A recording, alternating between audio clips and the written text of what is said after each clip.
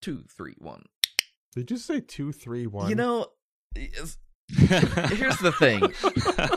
So y'all heard that click, and I'm going to leave it in the edit so that you understand what's happening here. I want to advise folks.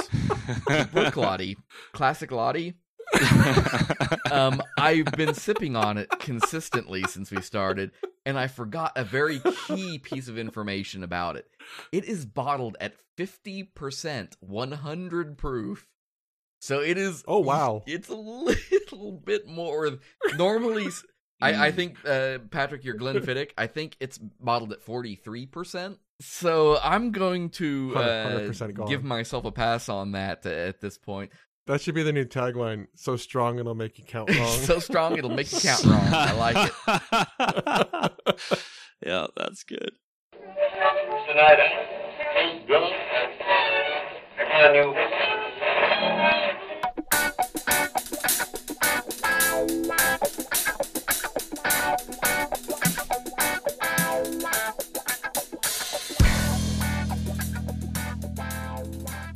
Hey everybody, you're listening to the Drunken UX Podcast. Thanks for joining us this evening. This is episode number 60, where we will be talking about UX career paths and different specialties within the sphere of user experience. We're joined this evening by special guest Patrick. I'm not even drinking it and I can't get the words out of my mouth. Patrick Branigan. Branigan. I'm sorry, Patrick, but every time I read your name, I also think about what's the starship captain on Futurama? Oh, Zap Branigan, yeah. I get that a lot. Yeah. Every time I say it, I think about it. Folks, if you are enjoying the Drunken UX podcast, be sure to stop by our friends in the interactive mapping world over at NewCloud. You can check them out at newcloud.com/drunkenux. Be sure to throw the /drunkenux on there so that they know that you got there because you were listening to us. We would appreciate it, and they would love to sell you a map, maybe, or an illustration. Let's see. What else? I am your host, Michael Veenan. I'm your other host, Aaron Hill. How you doing, Michael? Not too bad. I'm still cooped up in the house, but I've been trying to get out and get some fresh air whenever possible. Yeah, I had a walk today. That was nice. Folks, if you want to connect with us, if you are out there and you're cooped up and looking for somebody to chat with, you can find us on Twitter or Facebook at /drunkenux. You can also hit us on Instagram at /drunkenux podcast. If you want to chat with us, there is a change. You can still use our old URL that we plugged in other episodes, but use drunkenux.com/Discord. We are moving from Slack to Discord. There are a number of reasons for that change, none of which are really important to anybody but us, but we will be transitioning over to Discord. So feel free to use the old link if you hear that. It will just refer you to Discord, so don't be confused if you do /Slack and it sends you to a different application invite. But Aaron, what are you drinking tonight, man? I'm going basic. I got a Svedka and tonic tonight. Yeah, it's just like this super simple. Like, I don't want to say it's technically alcohol. I mean, because it's good. Like, it's flavorless vodka, like, and then you add the flavor to it. I like it because it's cheap and it's like good enough. Yeah. Hey, there's nothing to knock by finding something that you like that doesn't break the bank. I'm not going to, never going to throw shade. I drink Monkey Shoulder, and that's a $32 bottle of scotch. And wait, was that the one that wasn't technically liquor? What was the one that was technically alcohol? Oh, I don't know what started that rocks. now. Oh, yeah. Rocks. So ironically, though, On the Rocks, technically alcohol, technically scotch, comes from a distillery called Brook Lottie. Now, On the Rocks, I don't think you can get it anymore. I don't think they make it anymore because Brook Lottie is, I kind of refer to them as a boutique scotch distiller. They like doing like limited runs or specialty runs of things. They generally don't have age statements on anything because of the way they blend their scotch. But I am drinking a Brook Lottie tonight. I'm drinking the Classic Lottie. So it's the one, last episode I had you choose for me the Four Roses or the Brook Lottie. I had Four Roses then, so I'm having the Brook Lottie tonight. It's the Classic Lottie. It's very nice. It's an Islay Scotch. Normally Islay Scotch is very smoky, very peaty. The Classic Lottie is an unpeated Islay Scotch, so it doesn't have that like punch you in the face kind of flavor. It's actually on the nose. It's very like a sort of dry grass, morning grass kind of smell, grainy kind of smelling, but it's got an oily slightly sweet palate to it. Okay. You get a little, there is a tiny bit of like salt, but there's this briny, because it is still an island-based Scotch, so you get a sort of brininess that comes out in it that's kind of nice. So if you think about that interplay between salt and sweet a little bit, is definitely what you get out of it. And I'll have to look Patrick, for salt the next time I have it. Yeah. I've never even heard of that. It's, well, just one of many. And Bruichladdich been really hit or miss for me, but I do like the Classic Lottie. It's one that I am willing to go. And the bottle is just very pretty. It's a bright green. Oh, yeah, wow. Green boy. Patrick, cool. I think you're joining me on the trip to Scotland, right? Yeah, I'm a beer guy myself, so this is a special occasion. I am drinking Valley of the Deer, which I think it's Valley of the Deer, in Scottish Gaelic, Glenfiddich, 15-year. So I'm enjoying that for the first time in quite some time. Like I said, not typical drink of mine, but the 15 is good. The 18 is pretty incredible, though a little pricey. The 21 is one of my all-time favorites. It's a Speyside Scotch. It's sweet. The 21, the Grand Reserva, is aged in rum casks, similar to the Balvenie 14. Has a beautiful brown sugar kind of flavor to it. The Doublewood is still my favorite. All my friends stopped getting married. So, I ran out of marriages to go to. So that's where I would drink my Scotch usually, weddings. The thing I really like about Glenfiddich, even at like the 12 is even really good, and I think really outperforms, say, Glenlivet 12. You'll run into a lot. Both Speysides. Glenlivet 12 has very little flavor to it for me, but Glenfiddich at a 12 year is actually still really good too, and very affordable.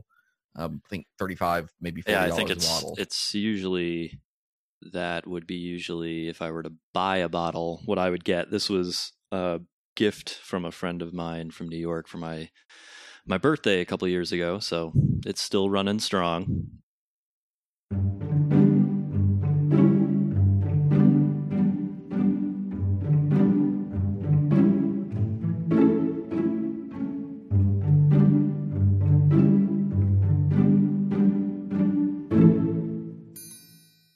So this week we are talking all about UX roles and job titles and specialties and skills and all of this to help you kind of understand when we talk about user experience. That's a huge bucket of information. And so it's way too big for me. It's way too big for Aaron, at least by ourselves. So we brought in Patrick. I did it again. Why am I inserting extra It's R's? Okay. This is the only time you've done this. I'd say I feel bad about that, but the number of times people have mispronounced my last name, Yeah, no, I'm totally fine. It's a lot of letters. I think it's 7 and 7. It's 14 or so. Yeah. He is a product designer at a little company that I have a tiny bit of familiarity with called Aquint.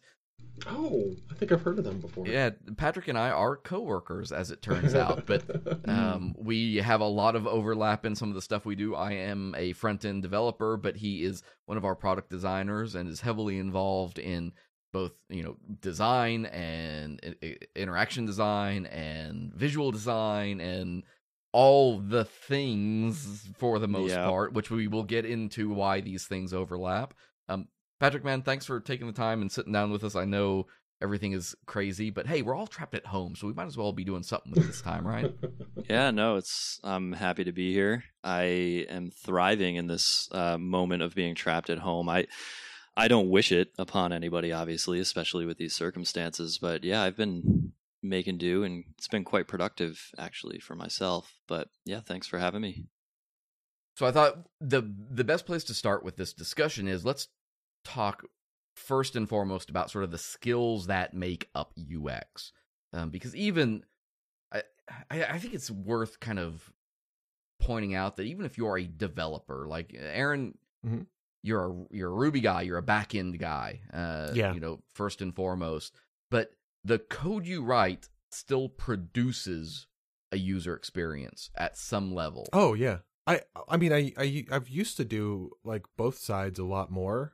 And while we won't get into it in this episode, and we probably won't really talk about it much anywhere, but even things like writing, things on the back end where if you're doing, database layer, abstraction layer type stuff, like latency in those exchanges translates to user experience problems because it means the front end is slow and the user doesn't know if it's broken or they should wait or whatever the case may be. Yeah. The interconnectivity of it all is what I think makes user experience design hard to compartmentalize, right? I mean, some of those facets, I'm sure you'll touch on them, but research, planning, creation, delivery, maintenance, and then you have front end, back end, as we're talking about, and the design aspect to it all. And that all connects into the marketing, and the marketing connects into the brand and identity. And it's a hefty term right now. And then you get into things like CX, customer experience, and all exactly. that. These are things that bolt on. And what this feels like? It feels like every time a scandal gets the word "gate" added to it. That's what this feels like. Yeah, everything gets an X on the end now. We work as an industry by trying to carve out value, and we say, "This is what I do. This is what I specialize in. This is what makes me valuable." And it's one of the reasons why you start getting all of these titles and all of this sort of fracturing of it. So people are just saying, this is my specialty. If I write a blog that gives it a name and it gets picked up on Reddit, then suddenly it's a thing for the next 6 months. Yeah, that's kind of the blessing and the curse, or the double-edged sword, I guess, of the entire conversation, because I think the limelight on UX design began to shine heaviest in the era of us being able to self-publish whatever we want, and the accessibility to those pieces of content was easier and easier.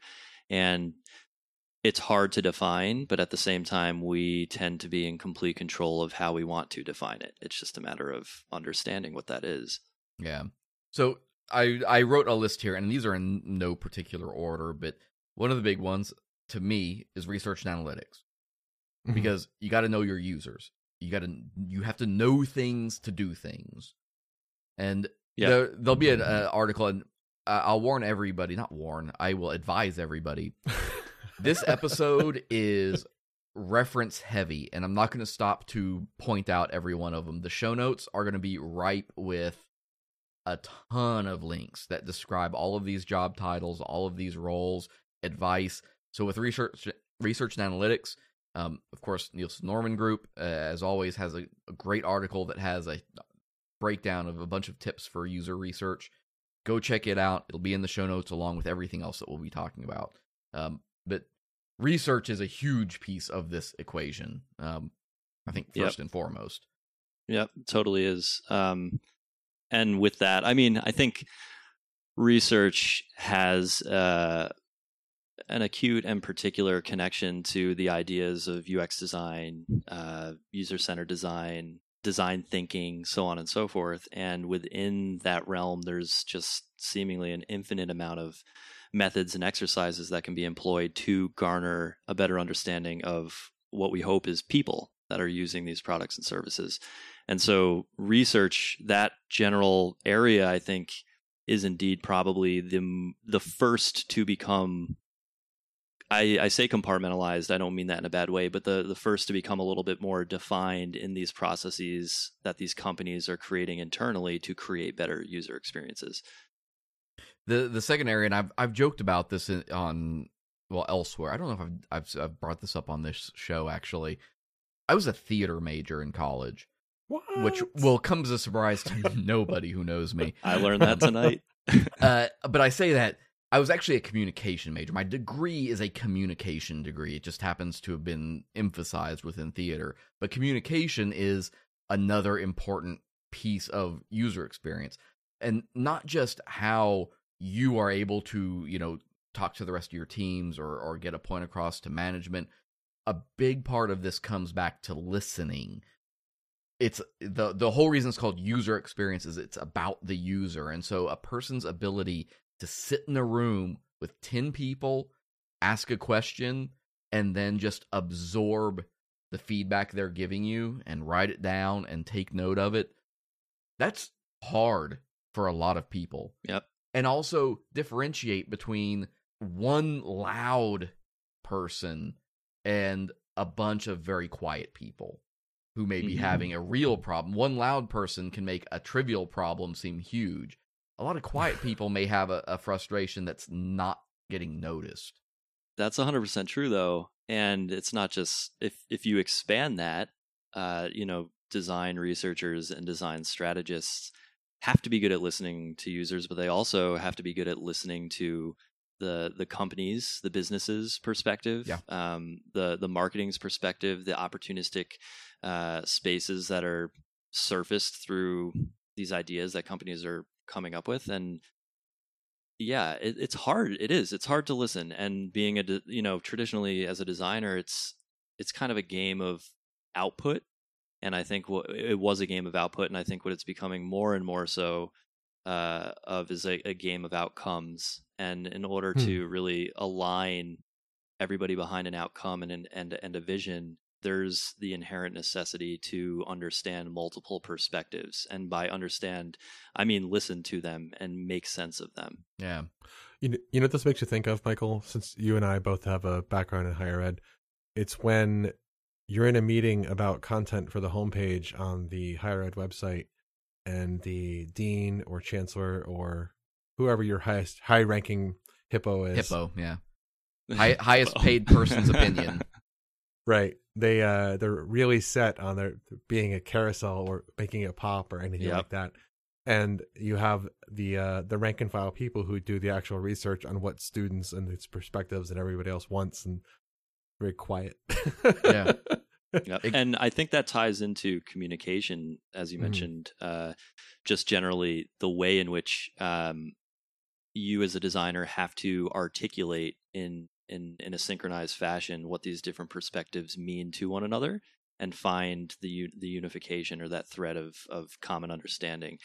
Being able to explain that is difficult, and being able to explain it to everybody who you were listening to, those different perspectives, in a way that they all understand that, is also quite difficult. Yeah.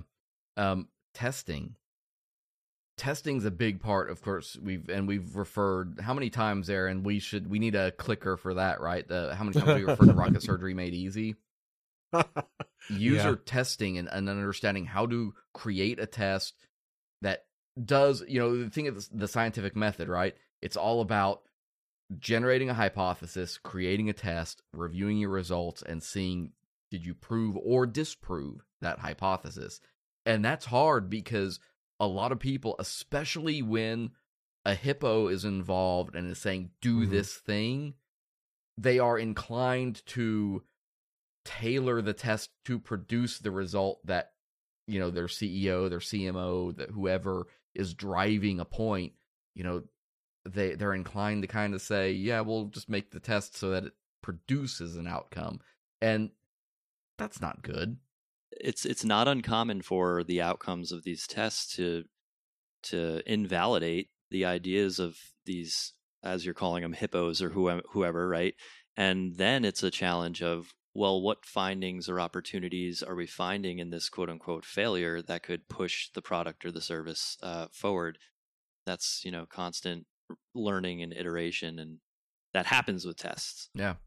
So you were a theater major in college. I was a chemistry major, and one of the things that they always impressed on us in our lab classes was that science isn't about proving things, it's about disproving things. And so, like you mentioned, making a hypothesis, a good hypothesis is one that says, like, well, if this hypothesis wasn't true, this is what we would see. And you look for that negative outcome. Yeah. And then you look for a different negative outcome, and you keep looking for different ones, and you try to kind of slice it.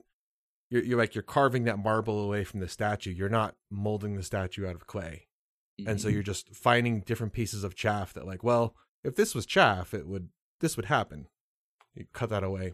To a degree, what we're fundamentally doing is experimenting. And I think that is much of what you're explaining too. And experiments, just generally, when money is on the line, that term in and of itself is scary, right? Yeah. So, and I view testing too as something that, I'm sure we've said this kind of in the past, that, what was true for your users when you started your application or your tool or your site may not be true 2 or 3 years later once they're familiar. Mm-hmm. You know, testing is always about challenging what you knew as much as what you want to know sometimes. And a lot of the times you can get very focused on testing the new thing, but not testing your old things. And so I think that's something else. And those are the kind of nuanced pieces of information that I think become very valuable when somebody says, yeah, oh yeah, we tested all of this stuff, and then we went back and we redid it 6 months later, and we discovered that people had acclimated and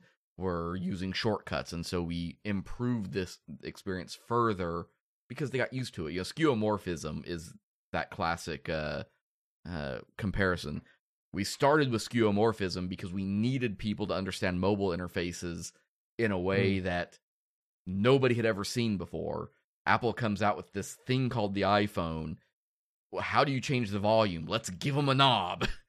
Eventually, people figured that out. And so you could start to simplify it and reduce and shave away. And as Aaron, to your example, we chipped away the marble on that. And now skeuomorphism feels old and dated and not as sexy as far as that goes. And for those, we should probably say skeuomorphism is the practice of making, designing something digitally to resemble something analog. So like I had said with iPhone, the idea of volume knobs. Mm-hmm. A good example of that too is if you want to look into the research and testimonials behind it, but car consoles and dashboards, that's a Wild West realm right now of understanding a balance between skeuomorphism, reality, what I can actually touch, what I can't, in circumstances where I can't hear or I can't look or I can't see. So what am I doing? So you're seeing a really cool amalgamation of ideas happening in that space that have to do with several different quote unquote past trends, if you will, in design. The implementation of skeuomorphism is what Donald Norman would call affordances. You're adapting, you're improving onboarding for a user by adapting something they know to something you're trying to teach them. Yeah. So the volume knob or the button that looks clickable because it has a drop shadow are ways to indicate or to kind of suggest this can be clicked on or this can be turned. And like you mentioned before, we don't really need to teach people that anymore. Yeah. But I think that like as long as the presentation of it isn't inhibiting it, like you don't necessarily have to not do it. It's just not as necessary as it used to be. One of the big areas of UX gets into prototyping and wireframing, and this one is, I think, pretty straightforward. It's exactly what it sounds like. The ability to create an interface and show it to somebody and see, does it work? Does it not work? Can you play with it? The idea behind prototyping and wireframing is no different, I think, in the digital space than it has been in any space for the last 100 years, for the most part. It just takes on a slightly different form for us. Yeah, if anything, it's easier, right, for us to, we don't have to deal as much with physical materials, for example, but they still, when you're creating an object, you're still prototyping multiple times to get that feedback. Yeah. Writing an IA, because the words you use generate an experience. And one of the other ones this folds into a little bit is accessibility and inclusive design. The reason I add these two together, the way like cognitive impairment and thinking about like reading level can be an accessibility issue, and understanding, that a lot, I don't know what it is in the US now. Doesn't the average person read at like a 9th grade level in the US or something like frighteningly low, actually, is what I remember, and I'm going to give myself the affordance to be wrong in my memory on that. But writing an IA is information architecture. It's the structuring of your data, not just dealing with navigation and folders, but literally thinking about where do people go to find certain information about you, and how is that structured? Here's a pro tip. Don't organize your information architecture to directly reflect the architecture or the organization of your organization. Yeah. Yeah, that's a good one. I made I made that mistake a long time ago, early in my career. Anybody who has worked in higher ed can, I think, sympathize with that, because there is such, not just even hierarchy of the university from like a people standpoint, but you fight with the structure of, you think, well, you have a college, or you have the university. The university is composed of colleges. The colleges are composed of programs. But that kind of architecture stuff is where, again, you want the user to find what they're looking for. The last big one is interaction design. This is all of those little things, all of the little bits and pieces that start to bind together one interface to another interface, how a button behaves, what happens when you click on an element, down to what is the resulting page, on the graph that you're looking at, or the checkout of your shopping cart. Interaction design flows through all of that experience. We'll talk about journeys here in a second. The user journey, the customer journey, all revolves around interaction design and figuring out how to get people to do things and entice them to engage in your design without it being into that hostile pattern and dark pattern territory. Mm-hmm. Yeah, sort of like the before, the moment of, and the moment after is kind of how I've always thought of interaction design, both on, well, really on any level. It could be a button, or it could be, I don't know, jumping down an inflatable slide that you pressed a button and it inflated itself. Who knows? But that's an interaction. That's probably like, well, maybe one of the hotter topics of the past 2 to 4 years from the perspective of anybody who isn't specifically and traditionally or historically involved in interaction design, is how designers could more fluidly and rapidly create and prototype interactions into these visual assets that they have. And that's where you're seeing the rise of a lot of software, ranging from, I don't know, Zeppelin's been around for a while, but you had InVision Studio, Figma, the list goes on, so on and so forth. So from there, the reason I brought Patrick in here, as a product designer, the longest introduction ever. Yeah, this is all an intro for Patrick to get to this point. Patrick has been working on a tool recently that we've got to look at internally that is very cool, that deals with figuring out how skills apply to a user and how different strengths in these different areas translate to what you are. And I want to be straight up first and foremost. There's no finite list. As we've already said, this is like a growing industry. You will see titles come and go as the industry matures. These are going to be a lot of like the really common ones that you'll hear and what they do, basically. Or where they fit, I think, is a good way to put it. Right. I think there's so many facets to experience design, and everybody with a particular, T-depth specialty can fit into the world of UX. It's not so much, do you have the right skills to be a UX designer? It's more, what value do you bring that helps our experience process and team go to the next level? And it's valuable, I think, right, to especially understand how broad this is when it comes to interacting with people who aren't in web development, interacting with marketers, interacting with management, and helping them understand why you may be good in a couple of these areas, why you're not good at all of them. Because we're going to go over a couple here. There's not a lot of overlap in some of these, even though they all tend to be considered UX. And that's okay. Like, that's, I think, the big part is I want to show you how broad this is so that you don't feel bad when you're not good at all of it, because you shouldn't be. Most of you will fall into the first category.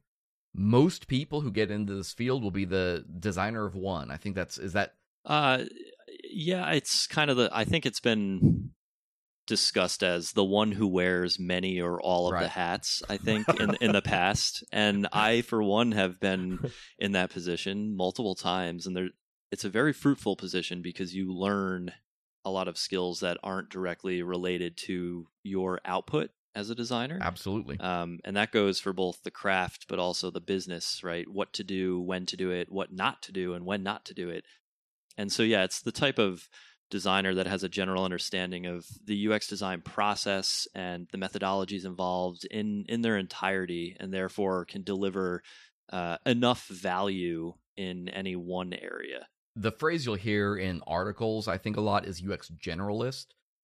Yeah. Yep. And I correct me if I'm wrong. I'm going to speculate here as we talk through these.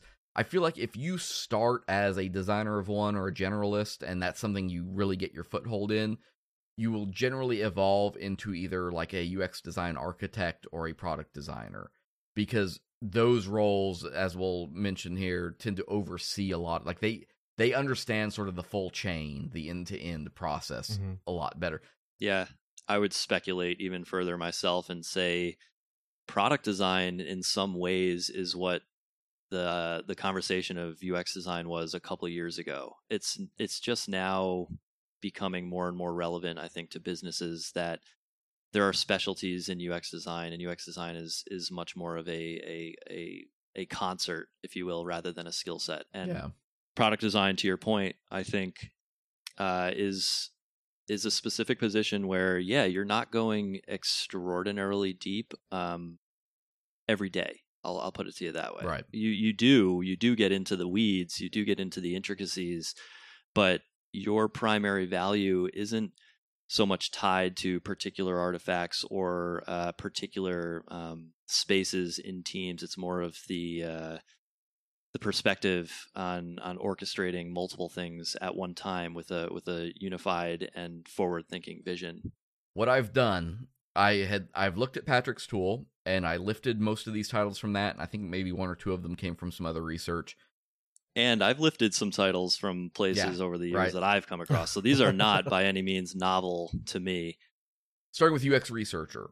This one's easy, I think. A UX researcher is exactly what it sounds like. It's a data scientist, right? Like that's the sort of more generic term you would have heard applied to this 10 years ago.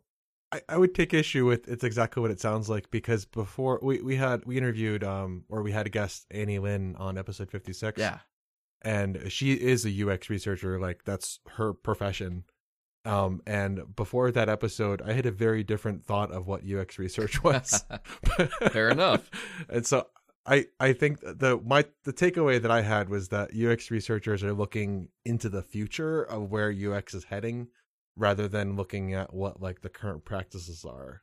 I always thought UXR was like, like, oh, someone who has read all of the NNG and all of the current usability books and is like a mastery of that. But that's not. It's like future. I think both are true, quite frankly. Wildly. Researchers in any field, you have your futurists, you have, the people who are trying to predict where things will go, but you also have people who are trying to verify if what is happening now works. We've used this phrase, I think, before, trust but verify. That's what analytics is all about. Trust but verify, that's what the researcher does. They are the verify piece of that equation, whether that's verifying what you think is going to happen or what you think is happening. And so they're the people who know how to step in and run, I said earlier, that scientific method. Just generally, from my perspective, UX designer as a researcher is one who tends to conduct qualitative and quantitative research in order to essentially inform decisions that are going to be made. But that requires the ability to look forward. It requires to predict opportunity in a large part, and that is very forward thinking. And more importantly, their ability to help synthesize that research to inform the business and their future is really where their value from a high level excels. Earlier we mentioned testing. This is where the testing starts to factor in, because they will take the test results and figure out, how do these things answer? There, of course, will be an article specifically in the show notes that goes into, what is a UX researcher and how do you become one. Annie's episode was episode 56, if you want to go back and check that one out. Yeah. I've found that design researchers in UX teams, they are super valuable when it comes to understanding the uncertain the complex and the ambiguity that exists in a marketplace or the strategy and positioning of a product. Mhm. I've never known a researcher that didn't love being given the opportunity to say, go learn something. Yeah, right. Like, right. not here's what we want to know. It's go out and figure something out. Like, that's where I've always found researchers really thrive, is just being given carte blanche and say, hey, go figure out where we're going. And it's hard. It's Yeah. like, it is very hard. I mean, and they may be wrong. yeah, totally. The amount, it's hard on two fronts. One, there is a lot involved with research. As a designer involved in research, there is a lot to do.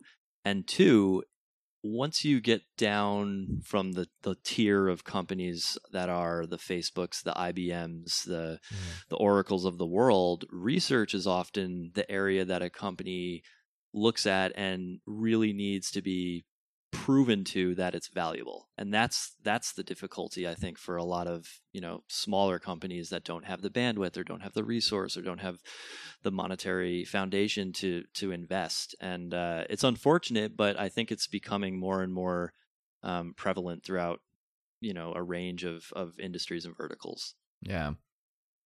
So from there, we translate into UX strategist. The way I classify this is the strategist is the person who, I hate this phrase, change agent. I don't. It feels like disruptor, like that same level of buzz. I hate that phrase, change agent. The idea is UX strategist drives change. Strategy is all about, positioning yourself. It's all about finding advantage. To me, a UX strategist is that person who figures out, from the information the researcher gives them and other things, they are helping product managers and product designers identify the opportunities for the business. And then how do we align that with what our business strategy is and, what the user expectations are for our company? Yeah, I think that's to a good degree how I think about a design strategist in the realm of user experience design. I think I like to think of it as they're sort of the folks who act as a compass for navigating that big picture or that future if it's looking like it could be fruitful, right? Yeah, I like that a lot. So they're very much involved in the explorative environments in businesses, and they're there to work with your head of products and your C-suite and your design team. And there's somebody that the communication piece is going to factor in very heavily, because they need to know how to take this information the researchers are giving them and have it make sense to the business strategy. Sure. And that can be very, that can go through many layers before it gets to those people. And so articulating that well and helping people understand that can be incredibly valuable. Yeah, they leverage too, I think, just generally speaking, if you're in the room with several different perspectives in the business, they're able to leverage the user side of things in terms of what's the strategy plan going to be. From there, design architects. This is one I call the maestro. A UX design architect is somebody that I think of as the person who conducts the concert, right? They're helping, especially when we get into talking about visual designers and information architects. They're the person who is really keeping all of these things in sort of a lockstep. Or as a physical architect, they're the person who knows how to make the building and make it in a way that can be actually built. It's funny you mentioned like a musical analogy, because I often arrive at analogies in music when I'm talking about product design. They're often the kind of designer who's able to deliver sort of original concepts in a way that they articulate it to a wide audience, and that synchronization that you're talking about, sort of like the orchestrator, if you will, they're able to structure that in a way that makes sense both to the product or the service, but also to the business, and make it a bit more concrete. Could you elaborate how? I don't mean to sneak preview the next one, but the way that you describe design architect makes you think of product designer. That's why I was saying it's funny that you mentioned the music analogy, because that is very much an overlap. I think when I think of architects just generally in the UX space, their focus tends to be more on overall literal function, if you will. Whereas a product designer, while I as a product designer care very much about how things are functioning in the work that we're doing, I spend most of my time more in the subjective up top and more of a higher level, having to overview and oversee what's going on from front to back, I guess. I think of a guy like Frank Lloyd Wright a lot in this sort of a silo, because, he was somebody, revolutionary in the, physical structure architecture realm. And, he designed houses that pushed boundaries and innovated in a lot of different areas. And you can look at his houses today and think, I'm impressed that that thing is still standing, because he understood the big picture when he would design those things. And he knew that if I bring in these people and these resources, we can make this house, was it waterfall? Is waterfall? Falling water. That's what it is one of those houses that it's like, it shouldn't be, but he knew how to do it and he was able to pull it off. And that's where I think about something like a UX architect. So you mentioned product designer, so this is the next one in my list here. So the way I phrased it was, the product designer is likely to create or oversee journey maps, wireframes, prototypes, and even system design. I really hate the way I write notes sometimes. If you're taking, say, a lot of synthesized findings from a researcher and you're working with a strategist to infuse those into the business, I kind of, again, see the architect in the planning state being able to infuse that into the blueprint of what we might build and work with UX designers and product designers to see that out. Which could be wrong, which could be totally wrong, by the way. That's just as are most, labels and titles. Why did I even make an attempt at a tool, right? So your title is product designer. What would you view your responsibilities as a product designer? What does that encompass for you, Patrick? I will preface this with, I work at a particular company that sees product design as something that another company may not. Sure. So it does depend on where you're at. But product design, I view as more of a holistic approach to building something from start to finish and beyond that hopefully serves a need. As a product designer, in my role, I'm at the intersection of a lot of disciplines. I need to have the wherewithal and overarching perspective on a problem space to the degree that I can work towards a solution both at the ground level and also at a higher level. And to go back to the music analogy, I do find myself in a position where I feel like I'm a player of an instrument who is keenly interested and understands the orchestra as a whole. So I have my hand in the intricacies of the work, but I'm also constantly aware of the full piece and its meaning, if that makes any sense. The melody. Okay.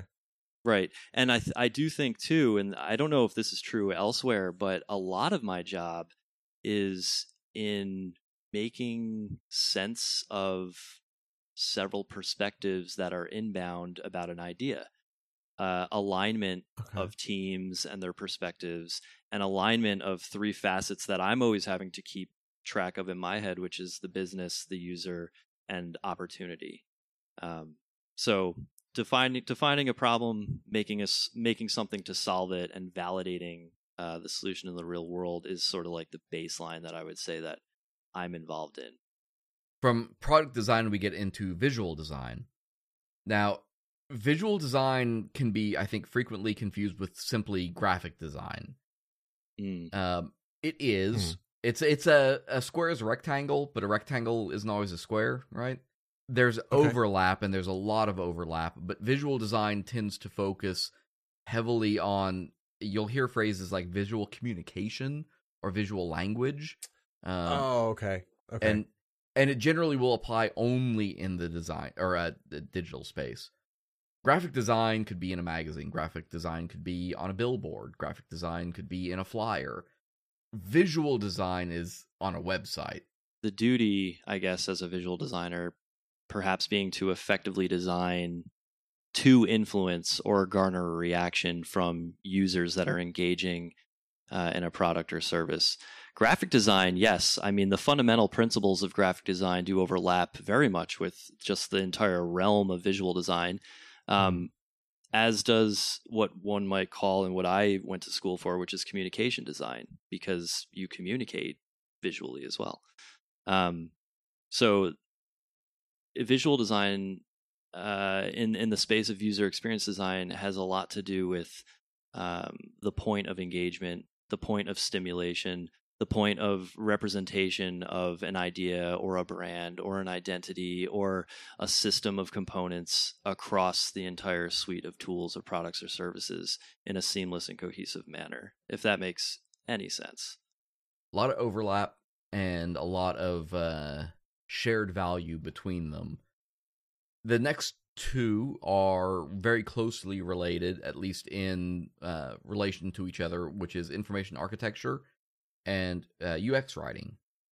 Yeah, I think you talked about IA a bit earlier in the show. Yeah, so if you are an information architect, you're generally tied into organizing the stuff of your website and figuring out, like, a lot of the times people will think, well, IA is just navigation. And I had mentioned earlier, IA goes beyond that. It's the overall structure of your site. And the thing I like to use is the idea that it builds scent for your website.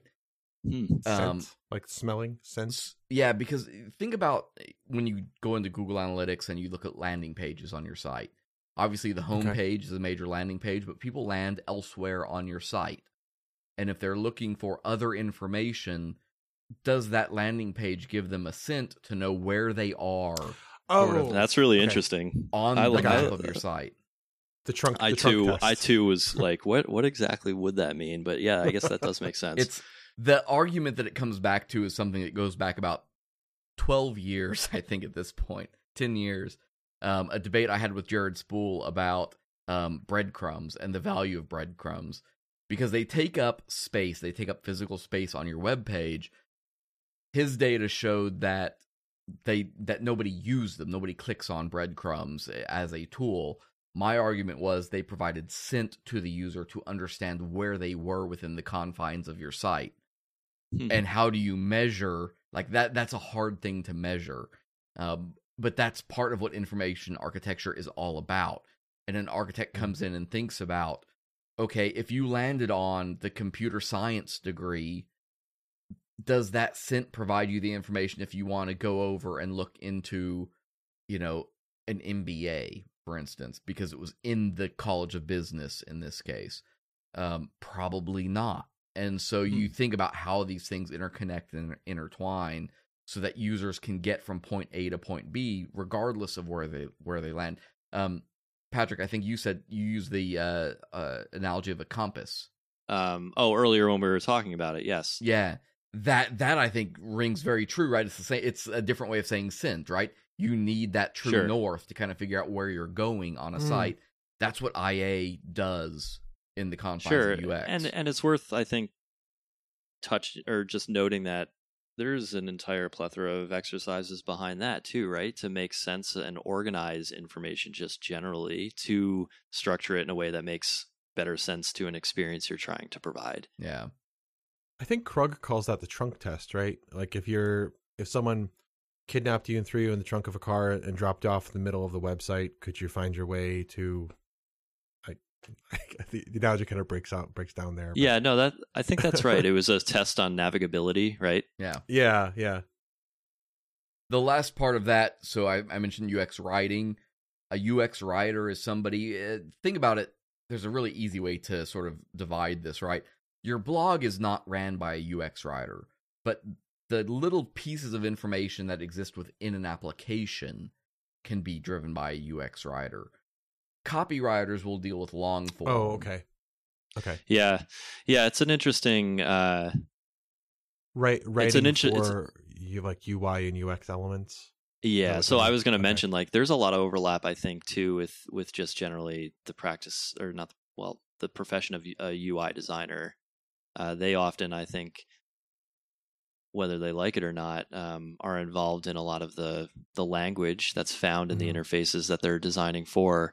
I just was going through a small challenge with some developers today on exactly this topic, where we had a list of items, and each line item had the ability to be saved or shared. And if it were saved, it would go into a grander list. And this has to do with the context of saved searches and search history and what have you.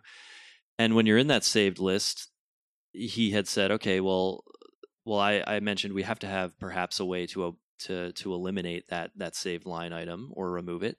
And so they prototyped it with the term unsave, which to me rings like, well, first of all, who uses that term unsave? Secondly, regardless of my perspective on it, does it ring true to the people who are using the product?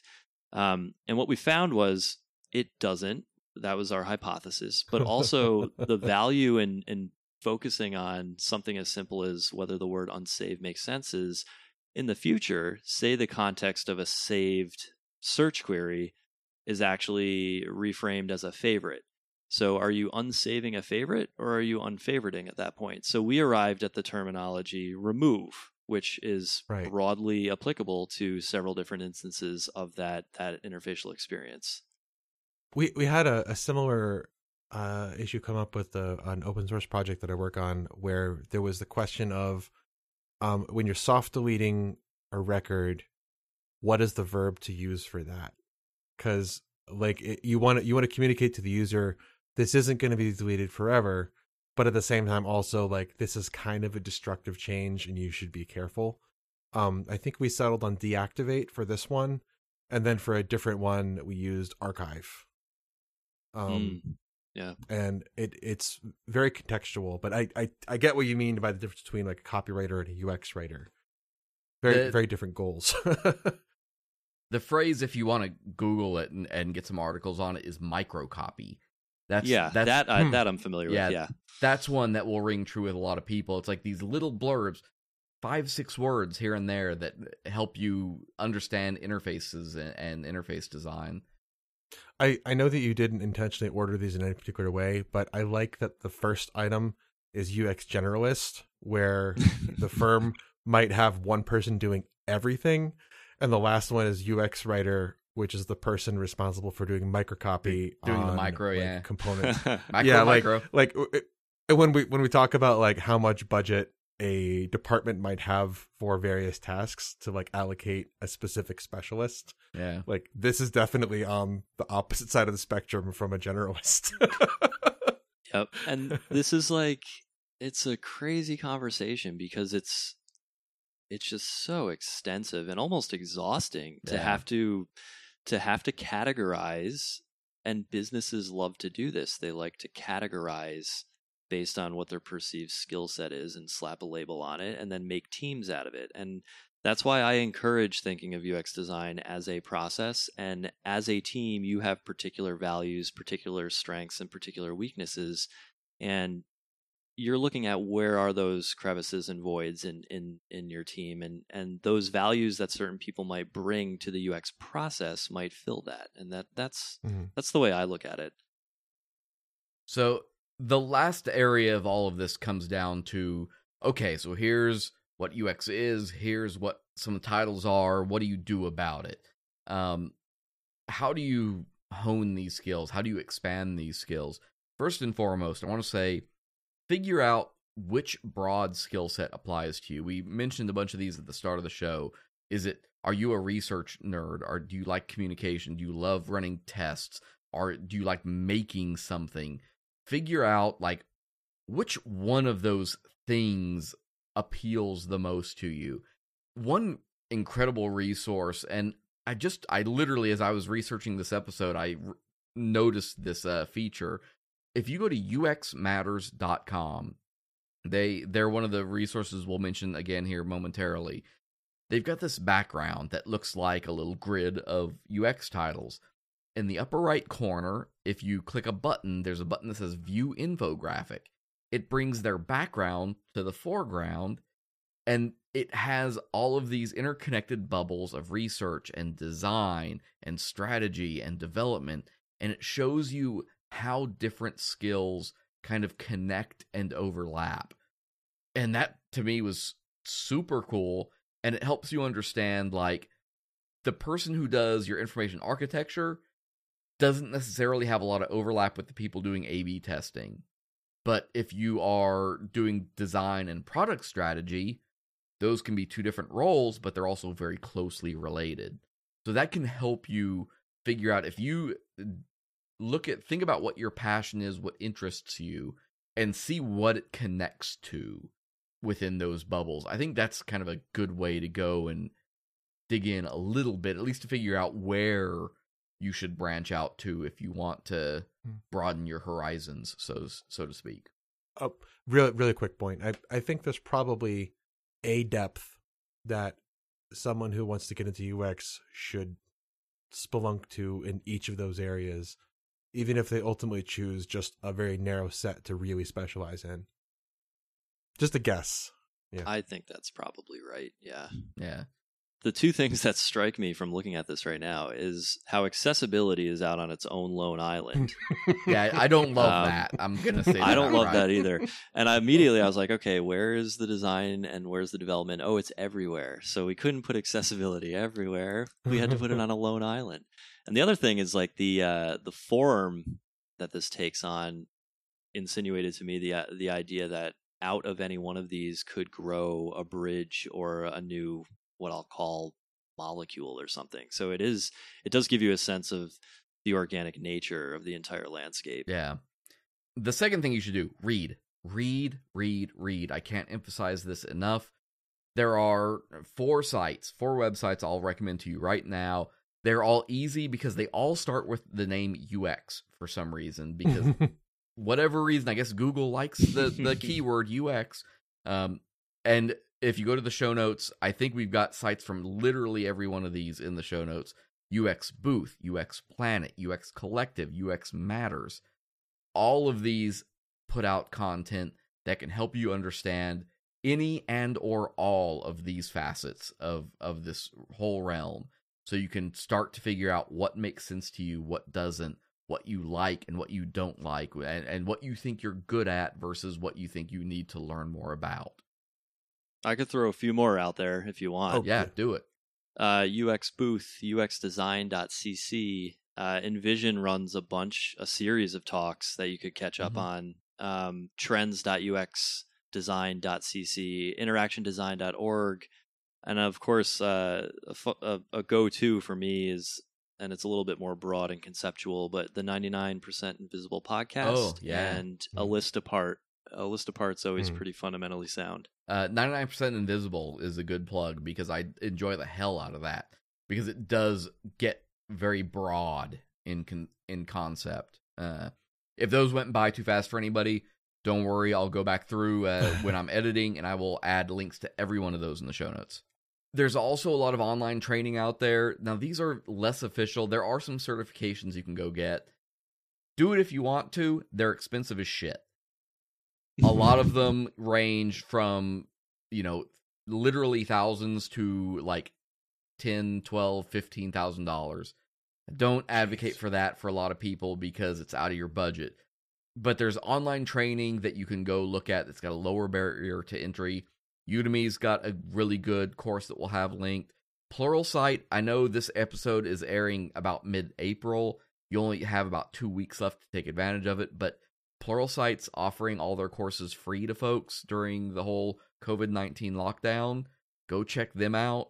And not to plug our stuff, but thegymnasium.com, we've got 2 or 3 different really good UX courses you can take. They are free, no strings attached ever. And there are a lot of those resources out there that you can go and learn some of these concepts, even if you're just starting out and really want to learn the basics and all of this entry-level stuff.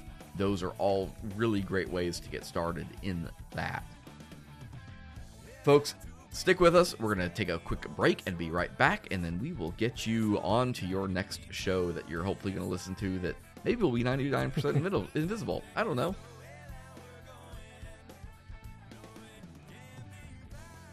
The Drunken UX podcast is brought to you by our friends at NewCloud. NewCloud is an industry-leading interactive map provider who has been building location-based solutions for organizations for a decade. Are you trying to find a simple solution to provide your users with an interactive map of your school, city, or business? Well, NewCloud's interactive map platform gives you the power to make and edit a custom interactive map in just minutes. They have a team of professional cartographers who specialize in map illustrations of many different styles and are ready to design an artistic rendering to fit your exact needs. One map serves all of your users' devices with responsive maps that are designed to scale and blend in seamlessly with your existing website. To request a demonstration or to view their portfolio, visit them online at newcloud.com/drunkenux. That's nucloud.com/drunkenux. Patrick, man, thanks for coming on with us tonight. We appreciate it and digging into all these things. And this is such a deep well. Again, the show notes will be open to everybody. Crazy. There's a ton of information there. But take the microphone for a couple minutes. Tell people where they can find you, what you got going on, or anything at all that they want you to know, or that you want them to know. I'm still making stuff backwards. Well, I guess first and foremost, I think my primary outlet is Twitter, so you can find me on Twitter at, I'm going to spell this out for you, Michael. Okay, thanks. At P. Branigan, PBRANIGAN. I feel like there's like four too few R's in that. And That's where I'm at. I hope I spelled that right. You can find the majority of my commentary on just about anything, mostly design and gaming, to be quite frank, there. But yeah, gaming, like video gaming or like board gaming or game design. Video games. I've been dabbling in some indie game development for the past year.